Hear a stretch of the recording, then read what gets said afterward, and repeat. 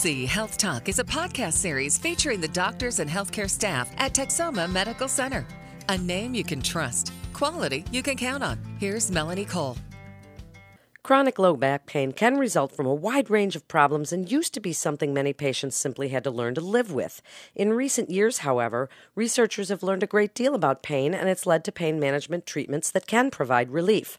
My guest today is Dr. Kenneth Choi. He's board-certified anesthesiologist and fellowship-trained in pain management and a member of the medical staff at Texoma Medical Center. Welcome to the show, Dr. Choi. What about this burgeoning field of pain medicine? It seems to be a field that's growing and relatively new. Tell us about the field of pain management. So the field of pain management is rapidly changing. Even up until the 90s to the early 2000s, our concept of pain management was to, as I mentioned earlier in this podcast, to treat with oral medication, such as, OxyContin, Percocet. And we realized that this may not have been the best approach, and these medications aren't as benign as we thought they were. And now we are facing an opioid epidemic, and we need to figure out as a country and as a medical community how to solve patients' chronic pain without resorting to using these medications as a first-line treatment. So pain medicine is really developing to find ways to treat back pain, treat neck pain, treat all these other forms of pain using precision medicine, meaning medications or interventions that are tailored to the specific cause of the patient's pain. And we are also developing different forms of ways to determine what medications are working for this patient and which medications may not. So there's a lot of exciting things that are happening in our field that's just evolving every day. Tell us, what are some of the most common causes of chronic low back pain? The back is composed of many different structures, and the source of back pain can be very complex to find out. The back pain can be coming from the ligaments and muscles. It can also be coming from the joints in the spine. It can also be coming from the nerves that give pain sensation to the back. People have tried a myriad of different ways to relieve back pain. It's one of the bigger problems in this country. Tell us about the new understanding of chronic pain as a pain medicine specialist. So there's been a lot of advancement in the treatment of low back pain. Initially, people were treated with medications such as narcotics, and we found that these medications don't tend to work very well in the long run. So we've developed more and more interventional procedures to try to target the sources of the back pain. This includes procedures such as epidural steroid injections, lumbar medial branch blocks, which is the lumbar meaning the low back area. And we can also burn these nerves to give semi-permanent pain relief. There are also forms of what we call neuromodulation, where we try to change the signals that are going from the back and legs to the brain. This includes therapies such as a spinal cord stimulator. Since pain is pretty subjective, and it's hard to define somebody's pain from another person's, what do you tell people when it's time for them to seek treatment about those various treatments out there? So my general recommendation is that back pain should not be chronic, meaning greater than 3 months.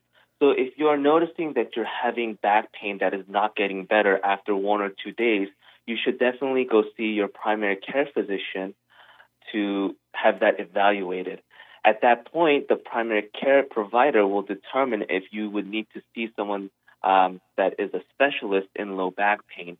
So if they try certain medications such as Tylenol or over-the-counter medications, ice, rest, heat, and these things do not resolve the back pain, at that point it would be a good idea to speak to a specialist regarding the different treatments available. So let's start with injections, and you mentioned steroid injections, epidurals. So is that a first line of defense, Dr. Choi, and what's involved in that?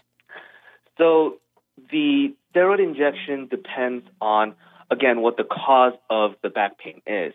A good specialist in pain management will do a thorough history and physical evaluation to determine what is the most likely cause of the low back pain or leg pain.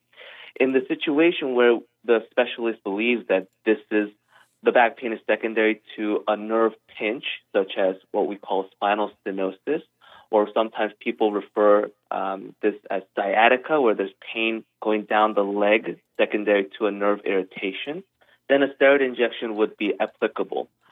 A steroid injection is typically done under X-ray guidance to make sure that the steroids are deposited in the correct places in the spine. And then how long might something like that last? That depends on patient to patient and how severe their disease process is. As the disease process becomes more severe, the steroid injections may not last as long or may not work at all. So I typically tell my patients that these steroid injections last weeks to months.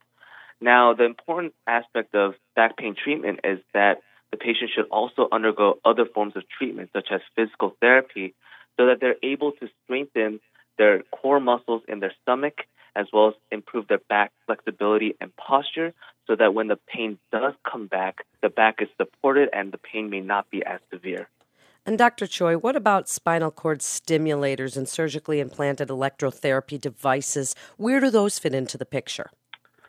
So when patients do not recover or get better with conventional therapies, including medications, physical therapy, interventional procedures such as the steroid injections that I just mentioned, then they would either be referred to be considered for surgical intervention, including a laminectomy infusion done by spine surgeons. And despite if they had the spine surgery and continue to have back pain and leg pain, these patients would be a candidate for spinal cord stimulation. The most common indication that we use spinal cord stimulation is for what we call failed back surgery syndrome or post-laminectomy syndrome, where the patients continue to have back pain and leg pain despite having surgery. And what about some of the other minimally invasive procedures, maybe ablation procedures? Speak to some of the others that might be available for people suffering from chronic low back pain. So you mentioned radiofrequency ablation, and that is an excellent therapy for patients that have low back pain that would be secondary to arthritis-related back pain. So there are a pair of joints at each of the spine bones called facet joints in our spine. These joints are innervated by nerves called medial branch nerves, and we can find the location on X-ray and burn those nerves, and this would create pain relief for the patient for up to roughly 9 months to 12 months, and this can be repeated indefinitely. So are there certain people for whom you do not think are candidates for even these minimally invasive procedures or even an epidural, Dr. Choi? Are some people just not a good candidate, maybe the elderly or people that just have had recurrent stenosis? So there are many patients that would qualify for steroid injections or minimally invasive procedures such as ablations and even spinal cord stimulation. There are certain patients that aren't able to tolerate these injections secondary to their medical condition. So for people that have blood thinning medications that they cannot come off of, for patients that perhaps have other components that play into chronic pain such as psychological or psychiatric disorders, may not respond as well to these injections and neuromodulation techniques. So these are some of the things that we look out for. So then, please, what would you tell patients that are suffering from this type of pain? And if you're not somebody who's ever had back pain, it's difficult to understand the debilitating effects that it can have on your quality of life. So what should people with severe back pain think about when seeking care? So back pain is one of the most common indications for a patient to see their physician. And it's also a major cause of disability. Osteoarthritis in general is a major cause of disability in the United States. I would tell patients that they are not alone and that chronic pain really disturbs a person's mood, a person's desire to live. And it doesn't just cause pain, it causes your quality of life, just as you mentioned, to be severely diminished. I would suggest that anybody that's listening to seek out help, because there are ways that back pain can be treated, and very effectively. It just needs to be explored and figured out. Why should they come to Texoma Medical Center for their care? Texoma Medical Center has a very multidisciplinary approach to any form of disease, including pain, including all the other specialists that treat their various disease processes and pathology. Our team is dedicated, they're kind, and particularly I can speak for my staff. They are very efficient and will always reach back to my patients. So any patient that steps in my office typically are very satisfied with their care and treatment. Thank you so much, Dr. Choi, for being with us today. You're listening to TMC Health Talk with Texoma Medical Center. For more information, you can go to texomamedicalcenter.net. That's texomamedicalcenter.net. Physicians are independent practitioners who are not employees or agents of Texoma Medical Center. The hospital shall not be liable for actions or treatments provided by physicians. This is Melanie Cole. Thanks so much for listening.